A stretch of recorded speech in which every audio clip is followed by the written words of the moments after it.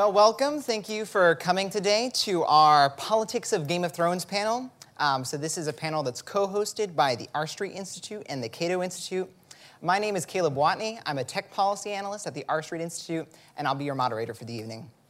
We're so excited to have all of you here, and thanks for all of you joining online.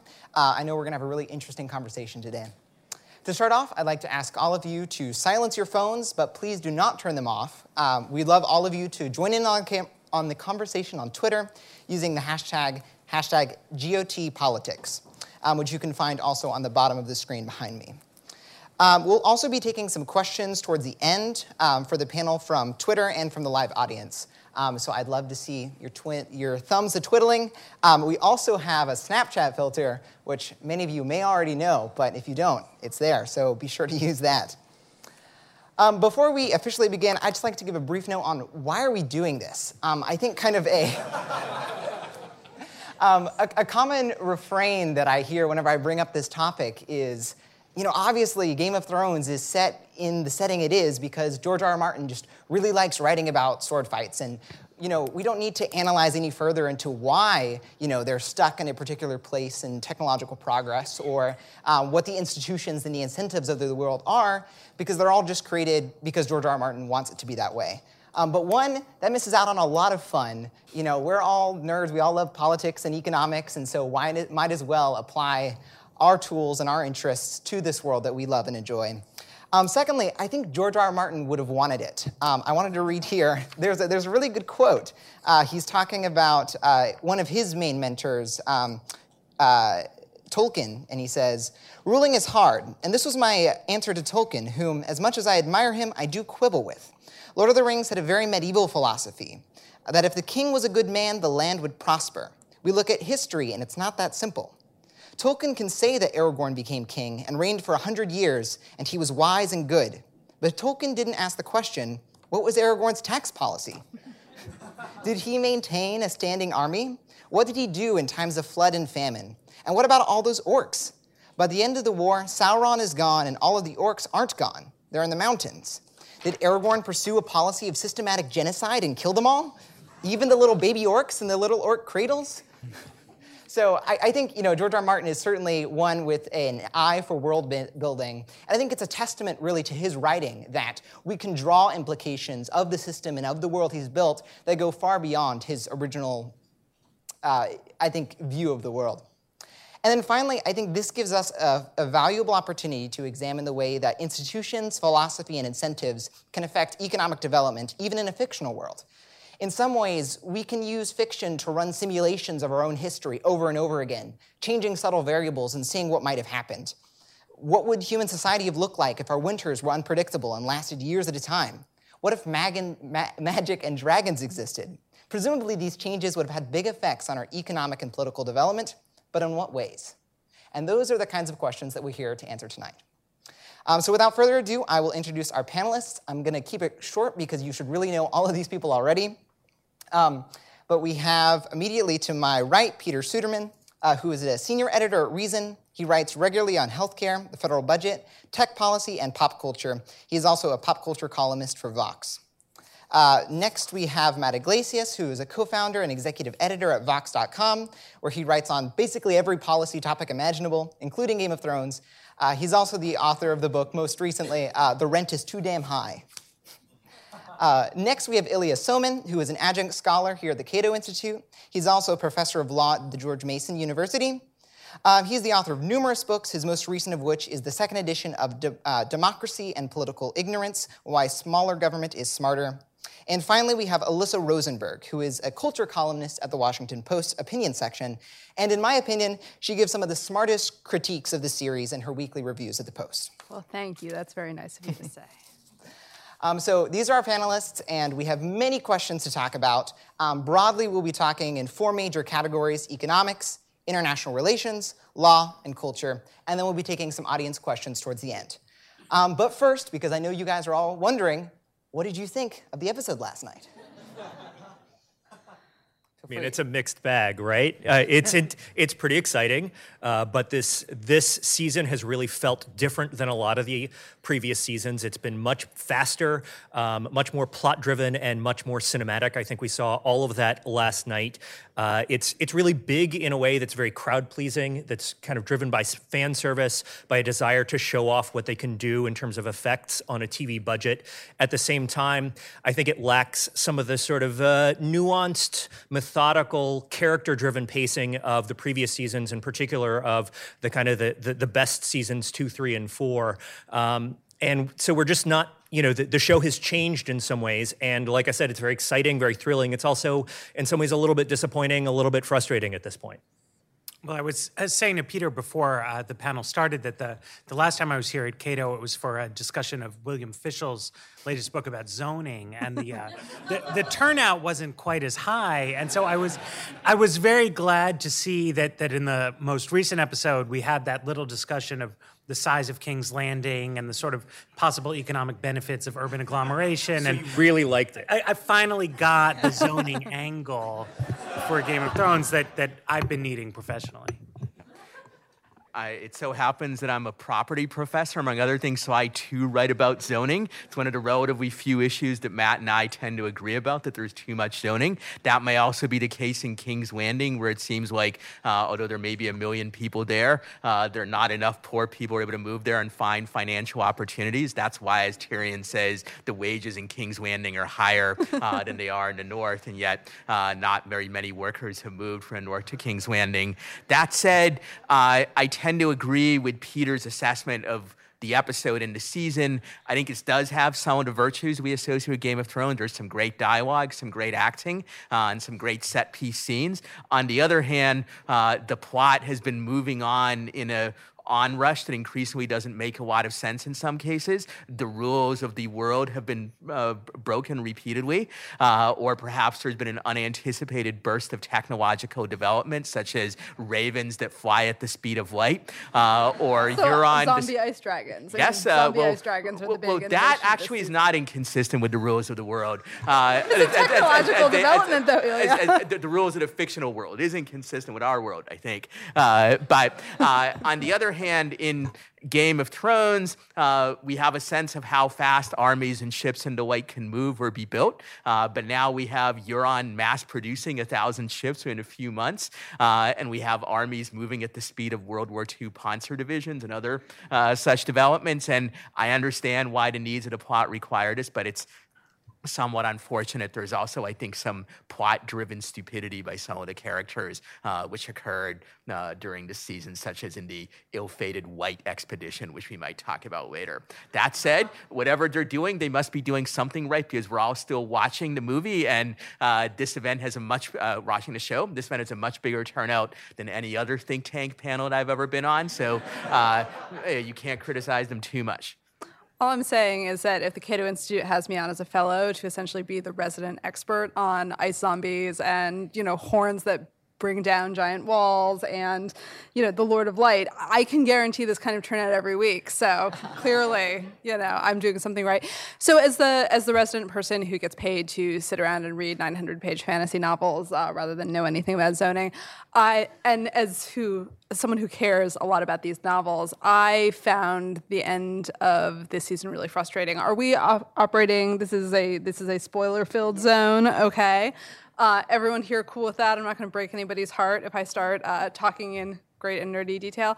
I think the thing that I found really frustrating about the end of this season of Game of Thrones, is that it made me feel foolish for having taken the text seriously, and most importantly, for having taken seriously the idea that there was an underlying magical set of rules and structures that was supposed to be emerging over the course of the novels that would perhaps be surprising, but would make the world of the show make sense. And, a lot of what happened in this season was casting these sorts of things aside. We've had 7 seasons worth of discussions about what it would take to bring down the wall, a structure that is built by, one of the founding sort of people of Westeros that theoretically has special magical protection.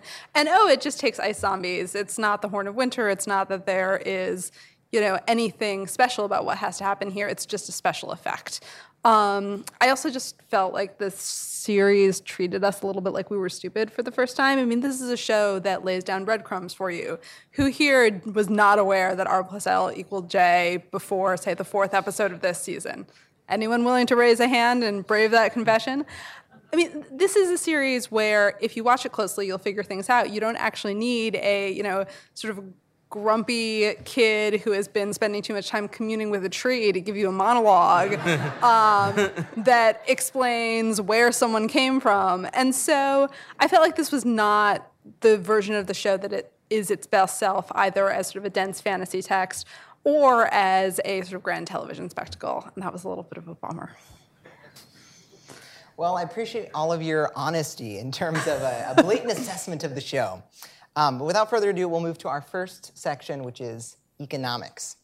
So I think a good way of kind of being introduced to these ideas and a lot of the institutions that form this world that we are all very much enthralled with is sort of the big question. Westeros, as far as we know, has 8,000 years of recorded history.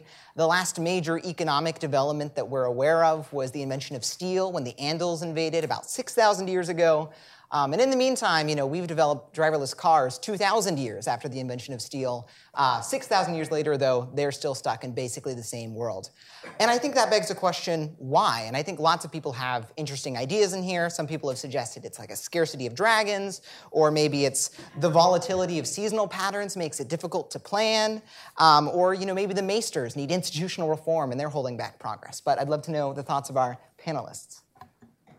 I mean, if I can start with the really nerdy response. In the novels, and to a lesser extent in the show, there is the idea that there was this city called Valyria that was kind of a legendary city of wonder, a place of great innovation, magic, lots of dragons, plenty of Targaryens, that was destroyed in this mysterious catastrophe. And so, to a certain extent, you can look at Game of Thrones as a story not about a society where technological and economic advancement has stopped, but where something has been sort of there is an event that is yet to be explained, and maybe will never be explained, that either slowed progress or kind of threw development into the past. I would note that you have things like wildfire, so you have developments in, I think, weapons production, but less so in the sort of the economy or the everyday economy itself.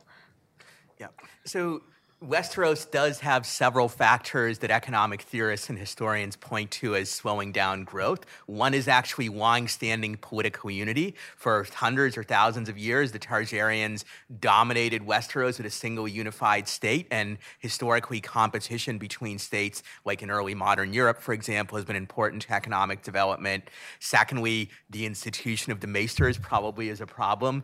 They monopolize, for the most part at least, intellectual development and scientific thought and the like, and that slows progress. Moreover, they're oriented to just conserving existing knowledge, like recovering old manuscripts and the like, rather than creating new knowledge. And they don't even do a very good job of conserving the existing knowledge, as we've seen in this current season. So that's potentially a problem. The fact that there is a severe winter that lasts many years and comes along periodically, that may hold up progress. Some people also claim that the presence of magic and dragons may hold down technological development, although I'm not sure this is correct. I would think there are some technologies that are actually synergistic with magic or with dragons that can work well along with them, like luxury compartments can help you fly on the dragon or make better use of dragons and the like. It's a limited market, though. It's like private jets. It's limited market at first, but at first, only the rich could fly jets. Today, almost everybody can. You would imagine at first only a few wealthy people, dragon queens or whatnot, could fly on a dragon. But as you breed more transport dragons and so forth over time, maybe the average common person of Westeros could commute by dragon and the like. Don't you get into resource problems there, though? I mean, dragons need to eat a lot to keep growing. There's a whole big continent. What population of dragons can Westeros actually support? Is there a dragon production facility? And what are the regulations that are prohibiting it from being more effective? Well, obviously, the dragon pit is an example of overregulation, so the dragon right? pit was actually a late development, but early on, of course, the Targaryens did try to monopolize the breeding of dragons for the obvious reason that they didn't want anybody else to have any and offset their military advantage. So there are all these factors that may stifle economic development. That said, I frankly don't think they're enough to lead to anything like 6,000 years of total stagnation. And even 0.1% growth per year should have led to a lot more development than you actually have here. So I feel like either there's sort of supernatural forces that are creating economic stagnation, maybe the gods of the Seven or the other gods in the show, or this is just the needs of the plot where you want 6,000 years of medieval history in the background as opposed to 6,000 years of technological development. Well, we're at Cato, so I also have to ask, isn't a monarchy a problem? I mean, you have the contrast between Westeros, which is dominated by, a royal monarchy and a bunch of sort of stagnant noble houses, and then you have the free cities like Braavos and Volantis. And why aren't they developing more? That's actually an even bigger mystery than why Westeros doesn't develop, because Essos, unlike Westeros, does have many of the preconditions for development. There's competition between jurisdictions, there's trade, there's financial institutions there's a like new the service Iron Bank. economy, you have the faceless men. Yeah, there's an excellent service economy. They have servants of all kinds, including some for sale, right? So, I do think the Essos contrast is key to sort of think about this, because the social institutions over there are so different. And it seems to me that Essos is portrayed as somewhat more prosperous than Westeros. They have a more sophisticated society, a somewhat higher level of material culture, but it's not fundamentally different, even though they have what seems like a more conducive to growth sort of system of political fragmentation. They don't have maesters monopolizing knowledge. They're still held back by something. I think that you have to assume that it has something to do with the seasons, right? The variable length seasons are so prominent in the world building and the mythology of Planetos that they must be playing a critical role here, because it's not really clear to me that the plot in any way does require the 6,000 years of stagnation, right? If you just kind of chop some zeros off a few of those numbers, I don't know that anything in the core of the story that we've seen would actually look all that different. Just as the multi-length seasons have not played a crucial role in what we've seen so far. But we do know that these are sort of two pillars of world building, right? That the society is very old and the society is afflicted by a very odd sort of weather. And there must be some kind of linkage between them, that probably a huge amount of the savings and planning that exists is very narrowly focused on trying to preserve food for the winters, right? Rather than on building up other kinds of productive resources. It also must really make it difficult. I was joking about zoning, but it's hard to develop the kind of agricultural surpluses that would let you have cities and more specialization of labor when you not only need to grow enough food to feed people, but you need to grow enough food to feed people sort of through an unknown, no harvest 3, 4, 6. I mean, we don't even know how long these winters last, but you can imagine that would be really sort of devastating to urban life, and that it would impact both continents that we've seen, even though they have different kinds of societies. Another issue potentially is coal. There's a tradition in the historical literature, at any rate, of arguing that the presence of coal deposits was really critical to the Industrial Revolution in England. As far as we know, they don't have any of that there for reasons that are somewhat unclear. But it's possible that you simply can't develop the technology of industrialization without those kind of natural resources. If I may just quickly on that point, do you think that wildfire is stable enough? I mean, it seems to be the substance with the largest output per gram of any substance we've seen in Westeros. Can wildfire be used to fuel an energy renaissance? I think part of the problem is that you sort of can't stop it once it's started, right? It's not like it's variable current. It's, you set it off, you better be prepared to burn it for a long time. The Valyrians had some kind of fire pits, right? I would have to check on that. So, I mean, part of the problem here is with wildfire or with whatever, is beyond all of these kind of social technological explanations, which I do think have some merit, and I think the seasons are obviously a big part of it. What Westeros and the rest of the world of Game of Thrones lacks is the idea of progress. And you just don't see anyone in the show ever have a sense that things will be radically different 50 or 100 or 500 years from now. They basically assume that things will be that people will still be living in castles and pulling carts behind them, and there may be a few dragons around, but mostly we'll do things with donkeys and mules, and that people will fight with swords. For example, there's not a lot of science fiction that you can find in the world of Game of Thrones because people don't have this sense that the world of the future is one that is going to be radically different. And that's true in human history as well. The idea of economic progress, of technological progress is a relatively new one, and it's an idea that's extremely powerful once a society kind of gets it in its head, but it's just not an idea that has ever come to Westeros, that has ever come to the world of Game of Thrones. And instead, what they have is an idea that everything is a zero-sum game, that everything is stagnant, that either you win or you lose or you bend the knee, and that's it. And when that's the idea that everyone, including and especially the people in power and the people who are the leadership of the society and kind of set the tone for how a society is going to think, then no one is going to think, well, let's harness wildfire and figure out how to start an energy revolution. They're just going to think, wildfire is dangerous. I guess we can use it as a weapon like we've always done for 6,000 years. I want to push back on that, though, a little bit, Peter, because you do have a number of characters in the series who do see the possibility that things can be different, that history can be different. Their focus just isn't economic, it's social. You have Mance Rayder, who's the king beyond the wall, who has this unbelievably daring idea of putting together a confederation of people who will still be relatively free and able to choose their leaders, but they'll be unified for the first time as a society, and they'll do this unbelievably daring thing of relocating their entire society to a new place. To a certain extent, Daenerys Targaryen has the same plan, right? I mean, she wants to unify the folks in Slaver's Bay, the Dothraki. She wants to get the Dothraki to do something that they explicitly don't do, which is to cross the Narrow Sea, go to Westeros, and try to conquer and then somehow assimilate into this new society. So I don't think it's quite true that people don't have an idea of what progress looks like. I mean, you have Tyrion Lannister talking about alternative governance strategies for Westeros. It's just that those people are thinking politically and socially, not economically.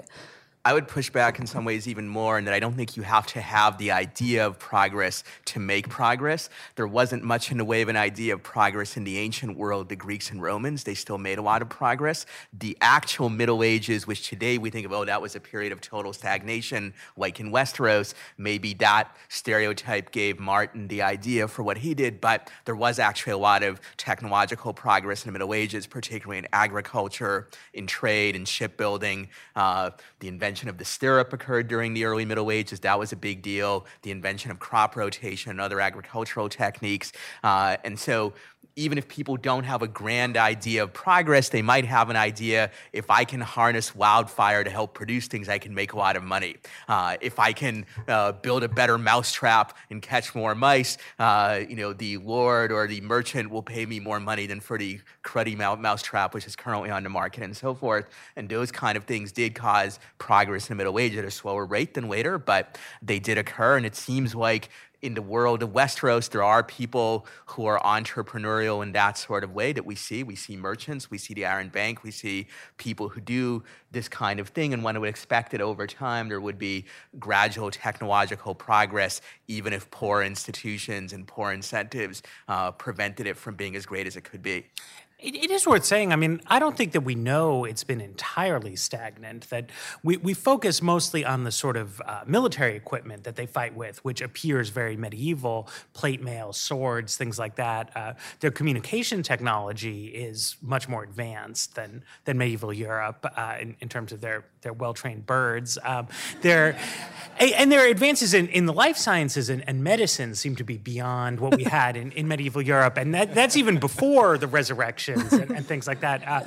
In the books, they seem to have some understanding of how to disinfect wounds, for example, fairly effectively. They have a moon tea, which seems to work for produce medical abortions. So there's some side. We also, it's not entirely clear to me what the state of their shipbuilding technology is, but at times Euron seems to be able to sail very quickly. But build ships very quickly too. build ships very quickly. So,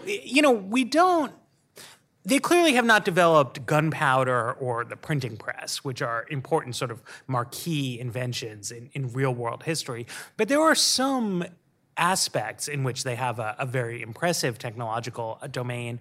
And we don't see much of consumer goods one way or the other and don't really know what exists there. And we in particular don't know what's new. So it's possible that we're seeing a very, very slow progress rather than an absolute stagnation.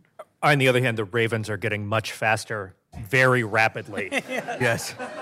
So they do have very advanced genetic engineering of ravens, which seem to have been developed in the course of the last season. Also very fast shipbuilding. And clearly there must be mechanized armies at this point because they're moving at the rate of World War II armies rather than at the rate of medieval armies, or even at the rate that their own armies moved in seasons 2, 3, and 4 during the War of the Five Kings. Also, the three-eyed raven appears to be the internet. Yeah. Tree Wikipedia. And his information is much more reliable than what you can get in the internet too. So in that respect, they're more advanced technologically than we are. So it seems to me, specifically within Westeros, the Maesters are a major barrier to progress. So if you were hired as Archmaester of the Citadel, what institutional reforms would you undertake to facilitate growth in Westeros? Admit women. Team Gilly. I would break up the system of citadels, make them independent, and they compete with each other. It might have the same effect on technological and philosophical development in Westeros that the Reformation had in Western Europe, where the Catholic Church's monopoly on intellectual life was broken and you had competing centers. And yes, including women, including other groups, including people who don't believe in a dominant religion, that would be a good thing too. Yeah, the effort also to create the Maesters as a politically neutral institution, I can see why they think that that's a good idea. It sounds very high-minded, but it also seems in many ways counterproductive to having competing, efforts if different political authorities are trying to be a friendly terrain to scholars to obtain and use more advanced technology to take advantage of it. You could imagine both sort of competition among the scholars, but also much more emphasis on, I'm not sure if you would call it commercialization, but at any rate, putting information to use rather than kind of hoarding it in old books. It seems bad. The use of celibacy as well as a sort of requirement for entry is creating a very strong disincentive for people to pursue any kind of knowledge or scholarship. You're giving up any sort of claim to family life and certain aspects of human pleasure. And, that doesn't seem like a great idea. It wasn't a great idea in Star Wars either with the Jedi. Yeah. So just kind of, sorry, Peter, do you want to go? I mean, I agree with all of this. I guess I would just sort of say that that what the Maester should be pushing for is liberal democratic self-government and and a kind of a much more open and transparent society that's not ruled by blood and by authoritarians who may or may not be nice and may or may not have the best interests of their people at heart, and that is sort of traditionally a function of academia and of political advisors, and it's one that they're not fulfilling very well. Certainly. So next we're going to move on to international relations. And I think a good entry into this is Daenerys at the beginning of season 7. So she comes, she has alliances all over Westeros, she has a massive navy, and most importantly, she has 3 dragons. She considers whether or not she should just go in and bomb King's Landing and just kind of end the war there, but she ultimately chooses not to. And I think you can draw some comparisons there to the US bombing of Hiroshima and Nagasaki. Should she have firebombed King's Landing, resulting in massive civilian casualties, but maybe ending the war more decisively early, or did she end up doing the right thing? She should have taken out the Night King with her dragon before trying to save Jon. And I mean, once you've made that, I don't think I know about the first decision. I have like a very strong idea. Obviously, you shouldn't kill the thousands or millions of people in the world that you're trying to rule. But if you're trying to destroy the White Walkers, take out the White Walkers who it's useful to destroy. She had an opportunity and she missed it.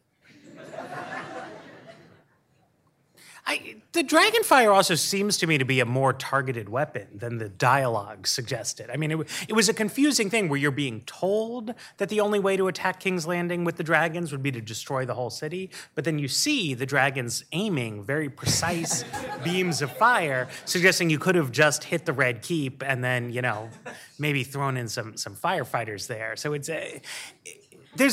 there were some odd plot dynamics in this season, and that to me was like really high on the list. Yeah, so this is an example of the plot-driven stupidity that I was discussing earlier, that at the end of season 6, you have a situation where Daenerys and her allies have an enormous advantage over Cersei and her forces, but the screenwriters needed some way for this conflict to drag out over all of season 7, as opposed to Daenerys just coming in, taking King's Landing, crushing the Lannister resistance, and we're on to something else relatively quickly. And it's pretty obvious that doing that not only would have been better strategy, but it would have been more humane too, because it would have saved a great deal in terms of lives and treasure, even aside from the looming war against the Night King. As already mentioned, dragons are not super precise. They may not be quite as good as drones, but they're not nuclear weapons either.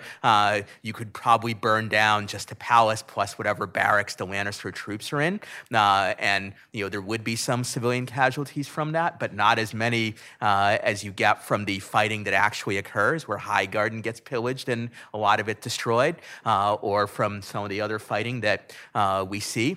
Moreover, it could be that a lot of Lannister troops and allies would just surrender once they see the writing on the wall. Cersei isn't exactly all that popular, and so it could be that there would be even less casualties than seems to be the case. This is a sufficiently obvious strategy that a competent military or political strategist should have just suggested it to Daenerys, and she should have readily agreed. The only reason why they adopt Tyrion's overcomplicated plan is that that's one of the few ways to make this part of the plot actually interesting and exciting over a period of 5 or 6 episodes, as opposed to just a rapid cakewalk where Daenerys destroys the enemy forces. But maybe there is a hidden feminist message here, because Daenerys is forced to leave behind her best military strategist in Essos, Daario Naharis, the mercenary leader who was her friend with benefits for the previous couple seasons.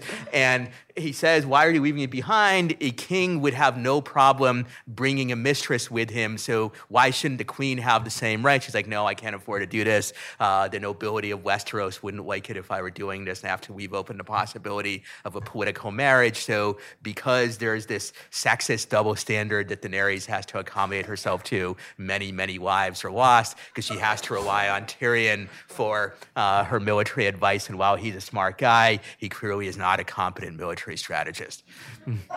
Let's talk about Daario Naharis for a minute. I mean, I think obviously a sellsword who helps you sneak into a couple of cities is not necessarily the person who you need to help plan an invasion of conquest. I also think it's completely insane that she leaves him behind to rule Slaver's Bay, and the fact that the series has not adequately grappled with the fact that she has conquered the society and then essentially left it behind to fall apart is really, really, really screwed up to me. But I just write about him. I don't actually write him. I think that, to go back to the initial comparison, it's not quite apt, right? I mean, there's a difference between bombing a society that you simply want to get to submit to you and that you're going to leave and you're going to go home, and conquering a place that you expect to rule and to establish a dynasty in for a very long time.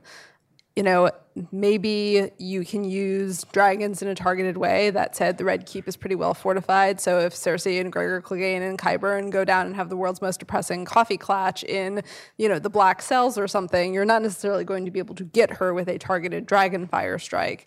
And if you melt, a city that has an enormous amount of both the population and the economic activity of Westeros, that's probably not the greatest move long term.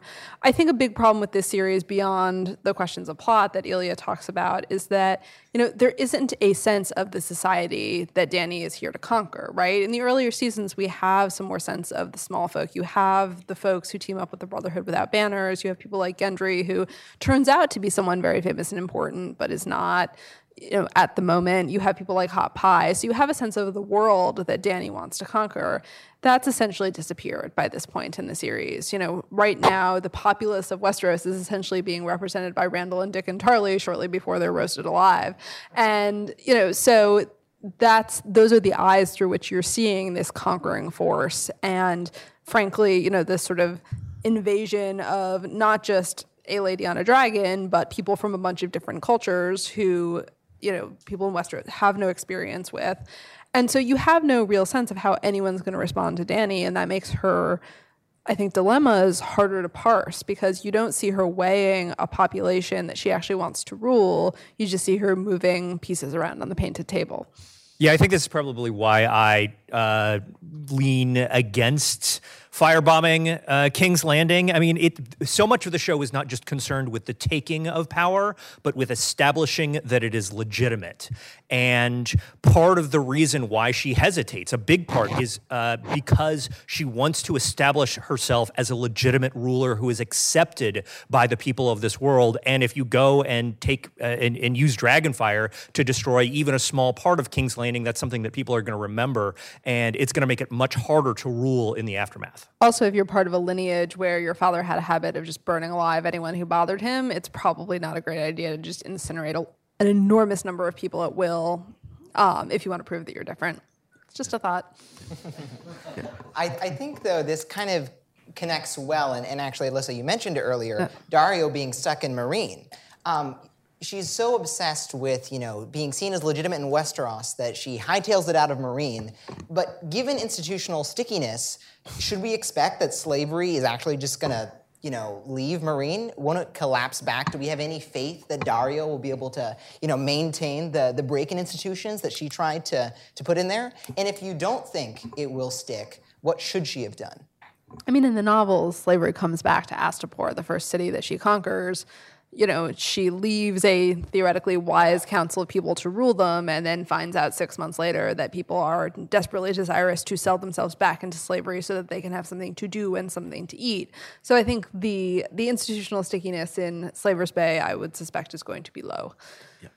So one of the strengths of this series is that it does emphasize how effective transformation of social problems and political systems does require institutional solutions and not just putting the right person in power. And both in Westeros and in Essos, there's a lot of episodes and scenes in both the books and the movie, the TV series, which emphasize this. Whether Meereen will revert back or not, I think is kind of iffy. On the one hand, she doesn't really create that much in the way of an institutional foundation. On the other hand, she does exterminate by this point most of the pre-existing ruling class. Therefore, it'll be very hard for him to get back into power, if only because most of them are dead. They were killed in the initial sack of the city, in the Harpy Rebellion, and another such incidents, and in the Battle of Meereen.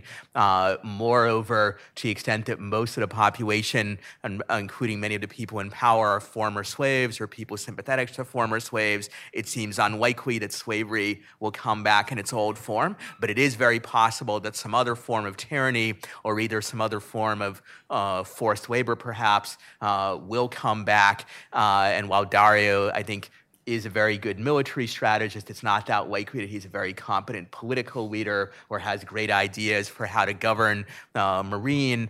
Maybe Daenerys has sent back some occasional instructions saying, well, here's some other institutions you can establish, but I'm not super optimistic on that point, though I think it may well end up being better in the pre-existing system. So the real criteria by which you judge progress is not, is there an ideal Jeffersonian democracy here that has been established? It's, is it better than a situation where a large proportion of the population was in slavery? I think the answer to that question might be yes, even though overall, by any objective standard, it still might be a pretty sucky society. I think the track record of this kind of violent overthrow of an existing political order is often not that great. We see in the real world that there's a tendency for a sort of a new regime created by force to itself become authoritarian. I think the question here is the baseline condition in old Marine so bad that even a not that great new situation, you'd say, is still an improvement, all things considered. I think that's what Ilya was saying. You could also imagine, though, a situation, Russian Revolution style, where you take a pretty bad regime, overthrow it, and eventually what consolidates in its place is something that's worse. There's not a lot of thoughtfulness about this, right? I mean, when Daenerys wrestles with this to an extent when she is the queen about what am I doing here, but when she makes the decision to do the handoff to Daario, she becomes very, I would say, cavalier about, what's the actual situation here. I mean, what's Dario's competency to do this job in a way that's consistent with her values, given how difficult she herself has found it to execute on the plan that she had. I think on some level, it seems like she's recognizing that the task is harder than she had realized initially and is happy to sort of wash her hands of it. We don't see her all that interested when she makes it over to Dragonstone in checking in on Dario's progress. And, I think that's telling in some ways. Neither Daenerys nor virtually all the other leaders that we see really think in terms of institutions as opposed to just putting the right person in power. So presumably she puts Daario in charge because A, she has to put him somewhere and she can't take him with her. And B, because it seems like he's still in love with her, he's not going to betray her, probably, she hopes. That's about as deeply as she had thought about this particular matter, and she doesn't ask, should there be some kind of checks and balances, what protection should there be for the population, should there be a Bill of Rights or even a Magna Carta or something of the sort. These kinds of thoughts don't really cross her mind. I mean, regardless of what happens, I think it reflects rather poorly on Daenerys as a leader. In some ways, the show sets her up to be this kind of moral, this extremely moral person who we're supposed to, think, oh, this is a good leader. And in fact, she's really not. Like all Targaryens, she's kind of power mad and doesn't really think about her subjects except to the extent that they make her feel good. Well, and part of what we see both in Meereen and in Westeros is that she's relatively uninterested in the actual questions of governance, right? I mean, when Tyrion raises the possibility of figuring out a succession sort of as a way of broaching what the actual form of government is going to be like, she basically has a temper tantrum. In Meereen, she is basically leaving behind her hunky sellsword because he's nice or loyal, or he thinks she's really hot, and so he won't betray her. I mean, there's not a theory of governance here. There's a lot of talk about breaking the wheel, but there's very little analysis of what the wheel is made of, what it would take to break it, and what you build in its place to have as a structure to hold up the rest of your society. So what would it mean to break the wheel? Tyrion, brings up, I think a couple episodes ago, that she should start thinking about her succession plan, and he kind of briefly lists, you could try doing a more democratic election. Would that work in Westeros? What's the best strategy for her to practically break the wheel? I mean, it seems like you need some kind of move toward a rule of law. I think that even talking about how are you going to select the next king or queen is almost not quite the point. As far as we can tell, there are no real legal institutions at all operating. They have this trial by combat system that's absurd. Or sometimes trial by Sansa saying you're dead. Right. And there's a brief moment, right, as the High Sparrow and his movement begin to sort of gain steam, when you could imagine a kind of productive tension between church and state emerging that would create some kind of competing power centers and agreed upon rules, although it instead immediately tips toward him seeming to have absolute power and then Cersei blowing everybody up and then people seeming to accept that as a legitimate source of political authority. But this is the crucial development, I think, that you see in societies as they begin to take off. Before any kind of real political democracy, you have some sort of checks and balances on the power of the king some kind of acknowledged limits.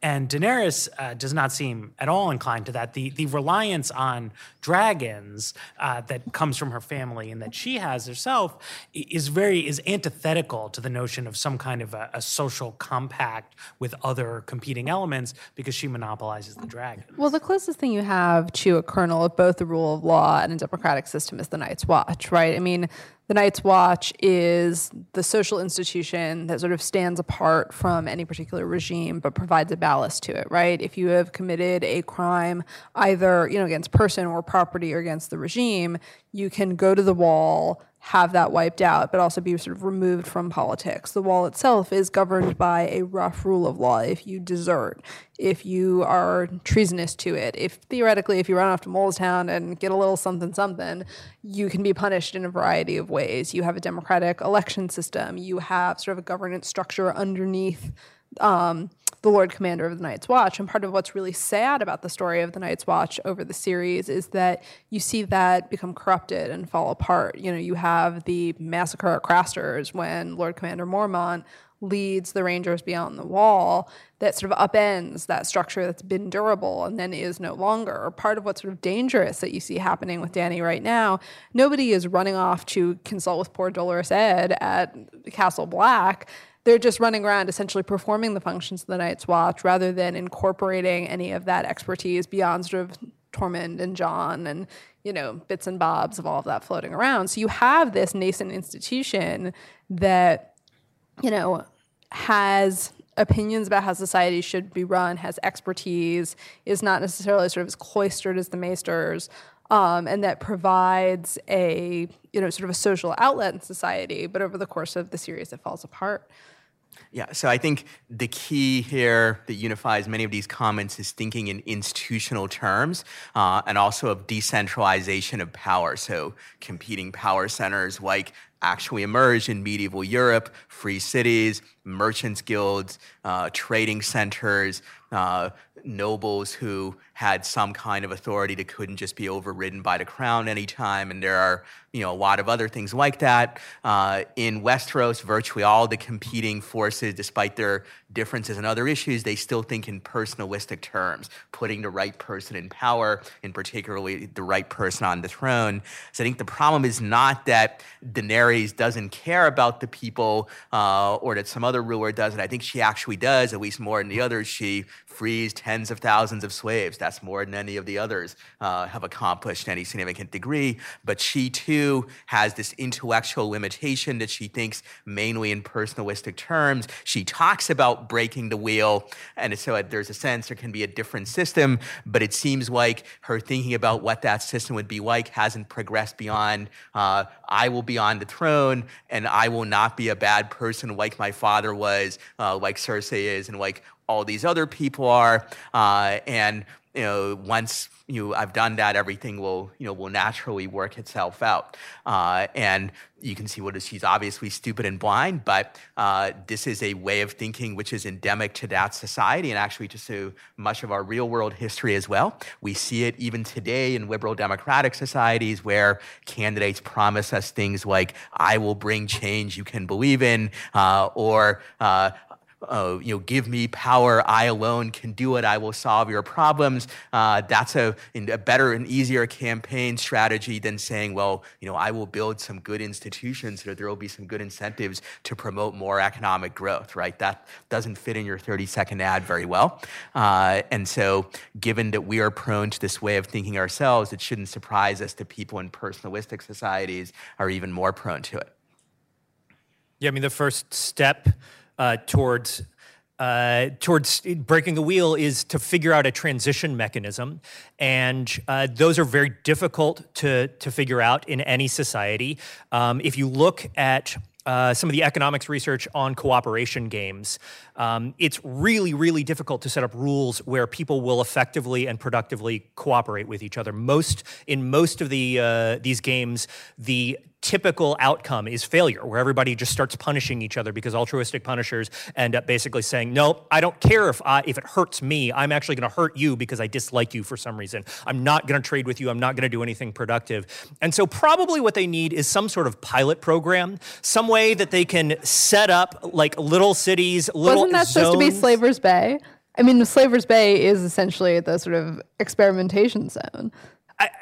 So something, I mean, but not just one. You need, half a dozen, dozens of these things, and you need to build in conditions for success and conditions for failure. And with any society, you need to spend some time at figuring out what works. And that's something that no one in Game of Thrones does. They're not really concerned with the quality of the rules and the effectiveness of the social rules that surround them, because everybody is either out to side with power or take it for themselves.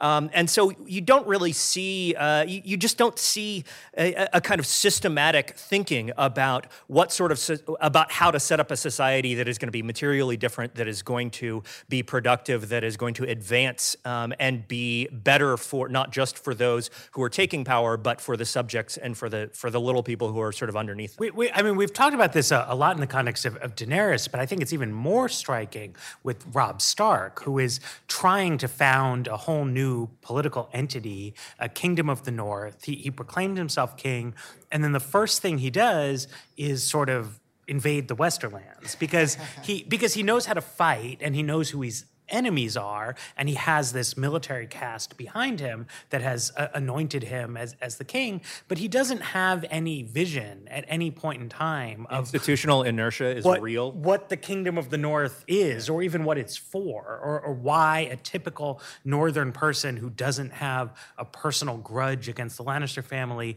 would want to care about any of this. And it leads him in some ways to his ultimately unsound kind of military approach, right? I mean, why can't they wage a defensive battle to secure their homes and their homeland is in part, I think, tied to the fact that they don't have an actual agenda for building this new kingdom, this new nation. When Jon puts himself in essentially the same position, he at least has the excuse that, these zombies are a much more real and acute threat to common people than the Lannisters ever were, and the sort of need to mobilize for the military emergency, I think you can sympathize with. But, to proclaim yourself the political leader of a brand new country and then have nothing to say about how things are going to impact you.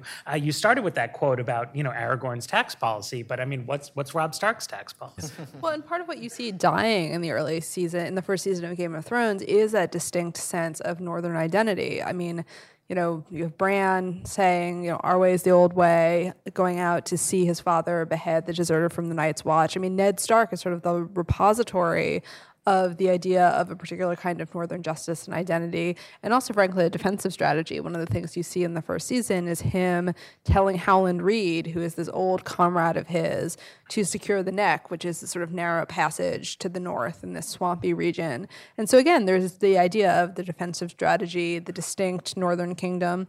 And remember, I mean, these were the Seven Kingdoms. Robb and Jon aren't so much trying to found something new as kind of break the confederacy of the Seven Kingdoms and return to a time when the North was ruled independently. But that institutional memory and that sort of cultural identity have been disintegrating and disintegrate further over the course of the series. In a lot of ways, Game of Thrones is a story about losing all of the tools that you need to break the wheel and build something new. Yeah. Well, that brings us to our final section, which is on culture. So my first question here is, assuming the White Walkers can be driven back, Dany still brought over a massive tribe of Dothraki, who are very different culturally from, the rest of Westerosi society.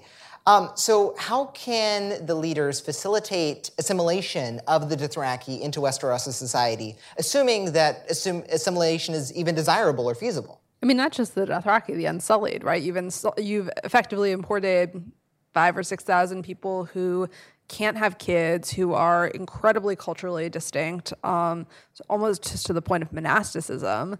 And so it's not just, let's bring a lot of Mongol hordes to England. You have a bunch of different groups who, frankly, don't seem poised to get along terribly well. I mean, the Unsullied also don't have skills other than fighting people. So you've got sort of a surplus of people who are essentially professional soldiers. So both of these groups pose problems. I think one is more severe than the others. The Unsullied are actually sort of a self-limiting problem. One thing, they cannot reproduce, and therefore they will not be sort of a permanent restive minority.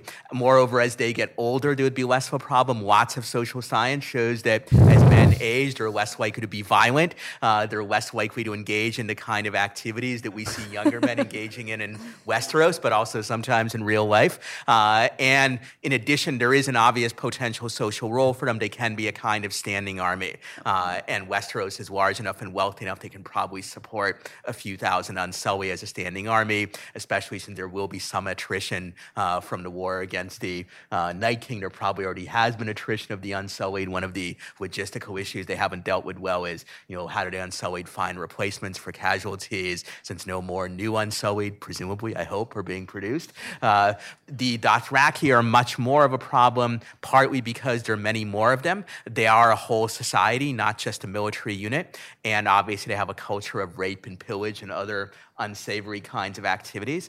To the extent that the historical analogy to them is the Mongols, there is actually a history of the Mongols over time settling down in some of the areas they conquered, particularly in China, and to some degree assimilating. One can imagine that they could take up professions like raising horses or even farming and the like, and some of them also could do long-term military service, depending on whether Daenerys wants to fight additional wars or not, assuming she's still in power at the end of conflict. But this would be more of a problem than the other one, and it doesn't seem to be a problem that she has thought carefully about, though it might be mitigated somewhat in that she's not just their leader now, she's this great sort of mythical religious figure, so at least for a time, they might obey orders from her that they don't particularly like just because they hold her so much in awe. But if she ends up trying to suppress their culture and do things which they consider really unnatural or unpleasant or just not much fun, over time that loyalty might wane. Maybe there would be a follow-up series, Tales of the Dothraki or something, and how they try to assimilate to Westeros or fail to do so. I mean, optimistically, Westeros does seem to have a fairly robust tradition of religious toleration that is unlike the history of Europe, that you have the old gods and the new. They seem to tolerate the drowned god, perhaps to a fault over there. And the Iron Islanders, though, are an interesting, perhaps precursor of what we're looking at with the Dothraki, where they have been incorporated into the Seven Kingdoms, but never really in a comfortable way, right? There's this recurrence throughout history of Iron Islander rebellions. Strong, effective kings kind of keep their antics tamped down, and they raid elsewhere, but it's been a system for, sort of getting them to pledge personal allegiance to various kinds of kings without actually following the law in any kind of way.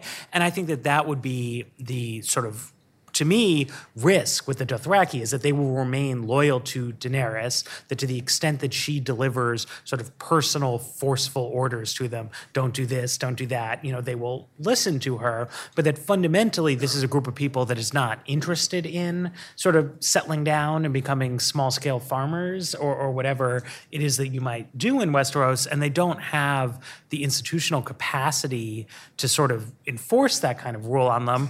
They've also, they've come here as conquerors, and it is at odds with Daenerys's aspiration to not just sort of burn everyone to death, right?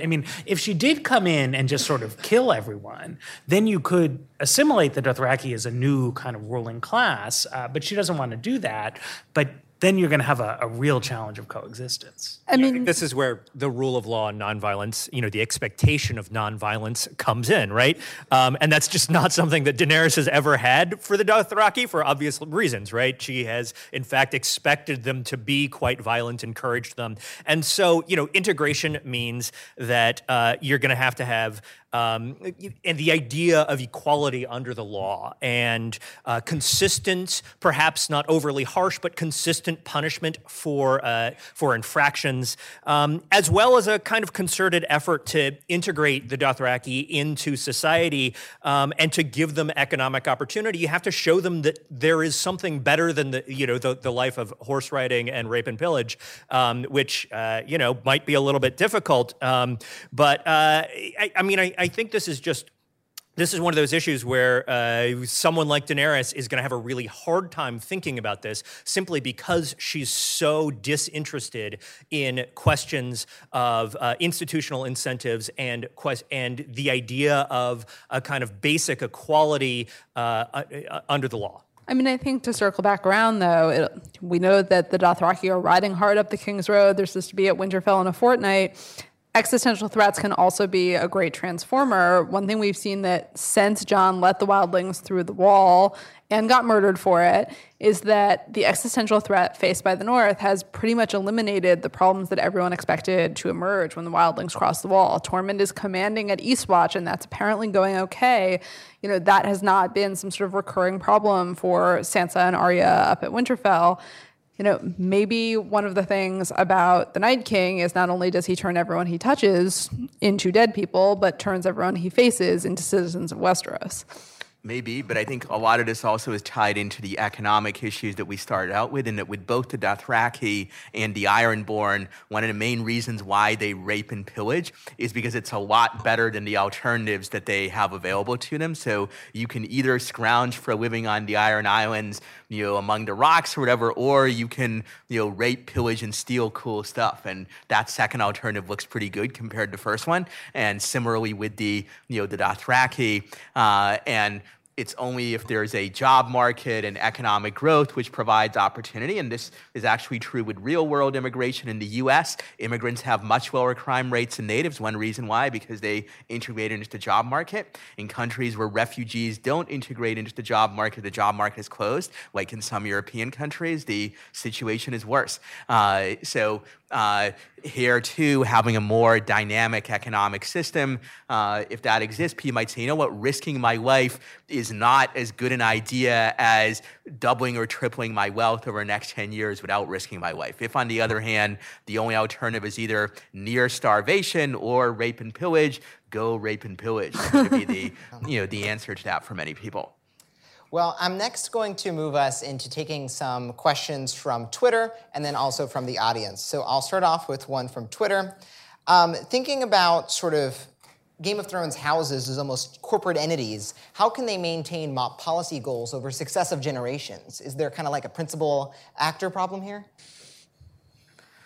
I don't think necessarily, because unlike corporations, these are essentially family businesses, right? And the reason, ideally at least, why people can trust each other is they're all family. They all have this same goal of keeping up the wealth and power of the house over time. Now, in families like the Lannisters and the Targaryens and some others, this sort of breaks down, and you have sibling antagonisms or even people killing their parents and so forth. But in general, part of the reason for family-run institutions is precisely to reduce principal agent problems, to make it easier for people to trust each other.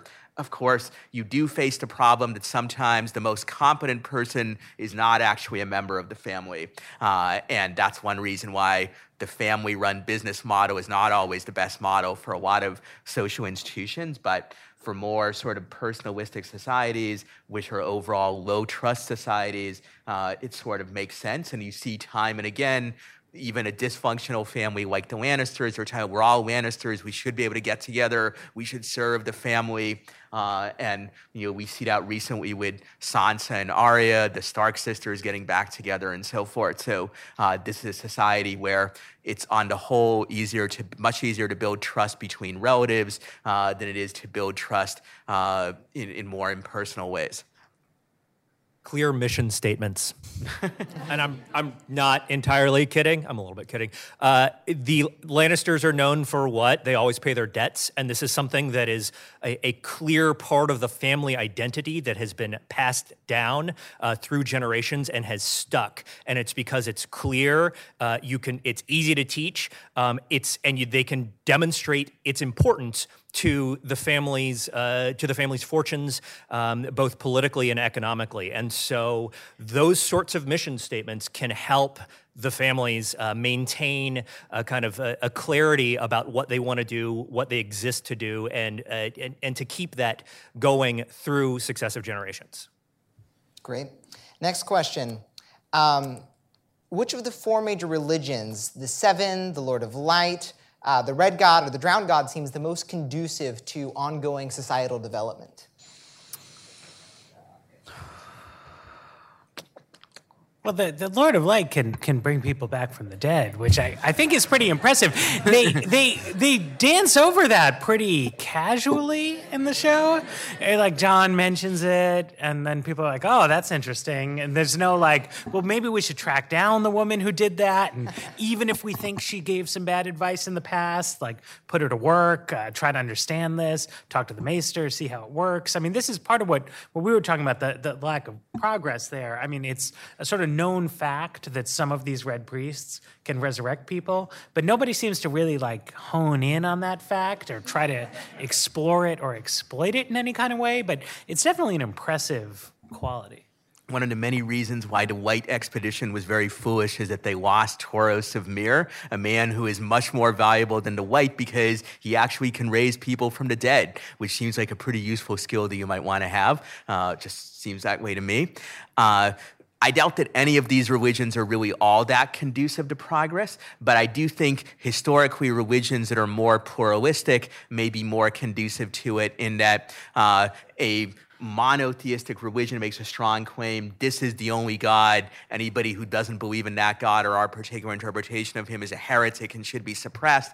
For obvious reasons, that's more problematic for intellectual and scientific progress. And religion says, well, there's a bunch of gods, there might be more. It's sort of pluralistic in a way that perhaps ancient Greek and Roman religion was, where they pretty readily assimilated new ideas and even new gods from other societies because the claims of the existing gods were less clearly exclusive. That said, none of these religions are all that oriented towards progress, and it may be that either you need some sort of reformation within the existing religion, or you need more secular belief systems arising, or some combination of the two. Great.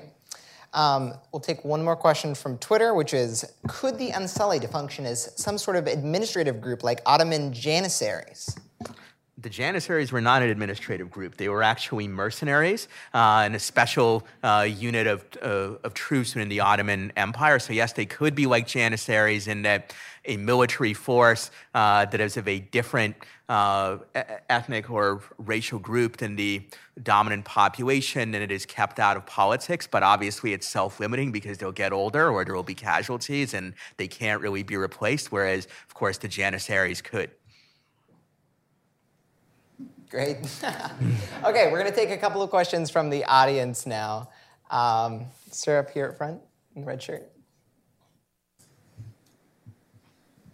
So what we've been doing so far is kind of in-universe analysis of Westeros, but stepping back, the god of Westeros is George R.R. Martin, and he's the one that's been interfering with things and making them what they are, the showrunners, obviously, of the TV show.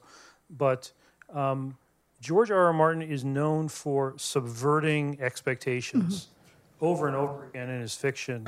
And if you would think about something, what is the ultimate expectation of the series of books and shows that is going to be subverted by George in the future if he ever finishes it, or is not finishing it the subverted expectation? Well, I mean, I have to say, the Wheel of Time series kind of beat him to that. And Brandon Sanderson has already said that he will not finish Game of Thrones because of the sexual and violent content in the series. I wrote a piece about this earlier this year, and I think that, when it comes down to it, high fantasy is generally a story about a hero who does something good with magic and by his personal goodness restores order to the world. And I think that there are two ways that you can subvert that narrative, right? Either the hero doesn't restore order to the world. The Night King conquers Westeros and sits on a cold throne and the continent becomes dead and completely stagnant. Or you can have a story where the hero is on some level victorious, but is so sort of morally and psychologically destroyed by the experience that it's impossible to feel any pleasure in the victory. You know, to a certain extent, you get a little bit of that in Tolkien. You know, Frodo can't really live in human society anymore and has to go off and live among the elves. But come on, that's a pretty good option. The elves are awesome. But I think, I mean, there's been a certain amount of speculation that Jon is this figure from the novels who's not as prominent from the show, but this figure of legend, Azor Ahai, who threw off the Long Night by tempering this magical sword that Stannis Baratheon was supposed to have.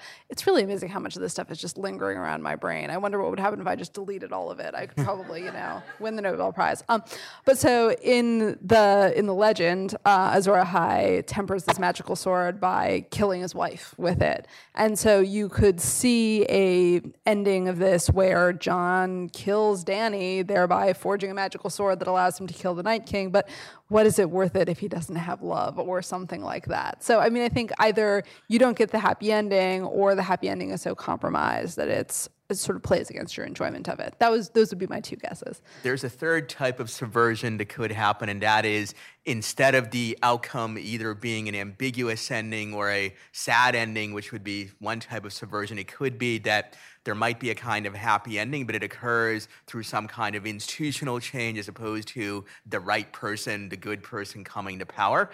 So instead of Aragorn getting on the throne and ruling for a century and solving the problems of Middle-earth to some degree, you have some kind of more institutional fix. Though I would note that some of the issues with Aragorn are dealt with in the appendices to The Lord of the Rings, where it is described that people didn't just live happily ever after, and he did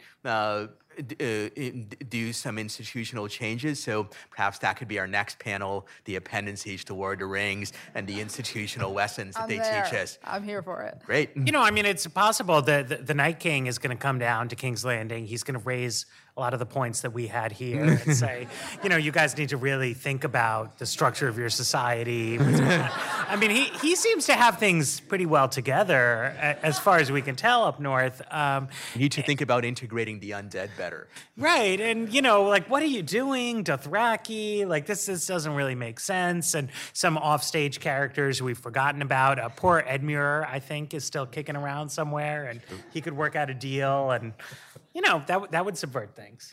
I mean, the big question that George R. R. Martin is asking with this series is: do heroes win by virtue of being heroes, and maybe even in a larger way, do heroes even exist? Is this idea of a good person, an essentially good person who deserves to win? Is that something that is real? And so my expectation is a lot like Alyssa's, that the end will in some profound and substantive way answer no, or we can't really be sure of that. Great. We'll take one more question. Drawing this out here. I want you to raise your hand higher. Show that you really want it. Sir in the green shirt. When you play the game of hands, You raise or you die. You get chosen or you don't. There's no dying. all hands must die. Could part of the economic stagnation be the Iron Bank's fault? And should they audit and end the Iron Bank? I mean, as far as we can tell, the Iron Bank lends to everybody, as opposed to, House Lannister or House Tyrell. So they're probably a force for more economic. I don't know the terms for these things. I'm just a critic. But they're probably a greater engine for economic growth than the systems of lending through the noble houses, wouldn't we think, right? I mean, they're also, run out of the free city of Braavos. And so my guess would be that they have a more expansive approach to all of this than some of the more traditional Westerosi banking institutions. I'm not pro-Lannister or anything, but I'm always impressed by the Cersei being the only person on the show who actually seems to understand fiscal policy and the use of, and the importance of credit. And you saw this in this season, right? Is that she understands, I can borrow and I can use that and I can use our house's good name. The Golden Company was founded by Targaryen, illegitimate Targaryens. They're not going for Cersei. It would be good to have historical price data about Westeros, and so we could really assess what's going on. I think This is what the Maesters should be doing, We actually right? do have a certain amount of historical price data in the first novels when you see prices escalating for just like regular. What is the word for things that you have to have? Staples. In King's well, Landing. we see that wartime shortages cause price increases. Sure. But if you look back at like the Duncan Egg tales or the Princess and the Queen and try to look at prices from the distant past and see if there's an inflationary pattern, I'm afraid in my brief efforts to look into this, Martin has been a little sloppy in terms of saying what things cost over time, and it makes it difficult to really assess, whether the Iron Bank is overprinting. That's the whole reason why they had to appoint Littlefinger as the master of coins so that he could sort out the price level and have an inflation target. Great. Okay, and then the very last question. I just want a 2-word answer from each of you. Who is the most likely to end up on the Iron Throne, and who should end up on the Iron Throne? Feel free to start wherever you want. I think most likely is Jon, but it should be the Night King.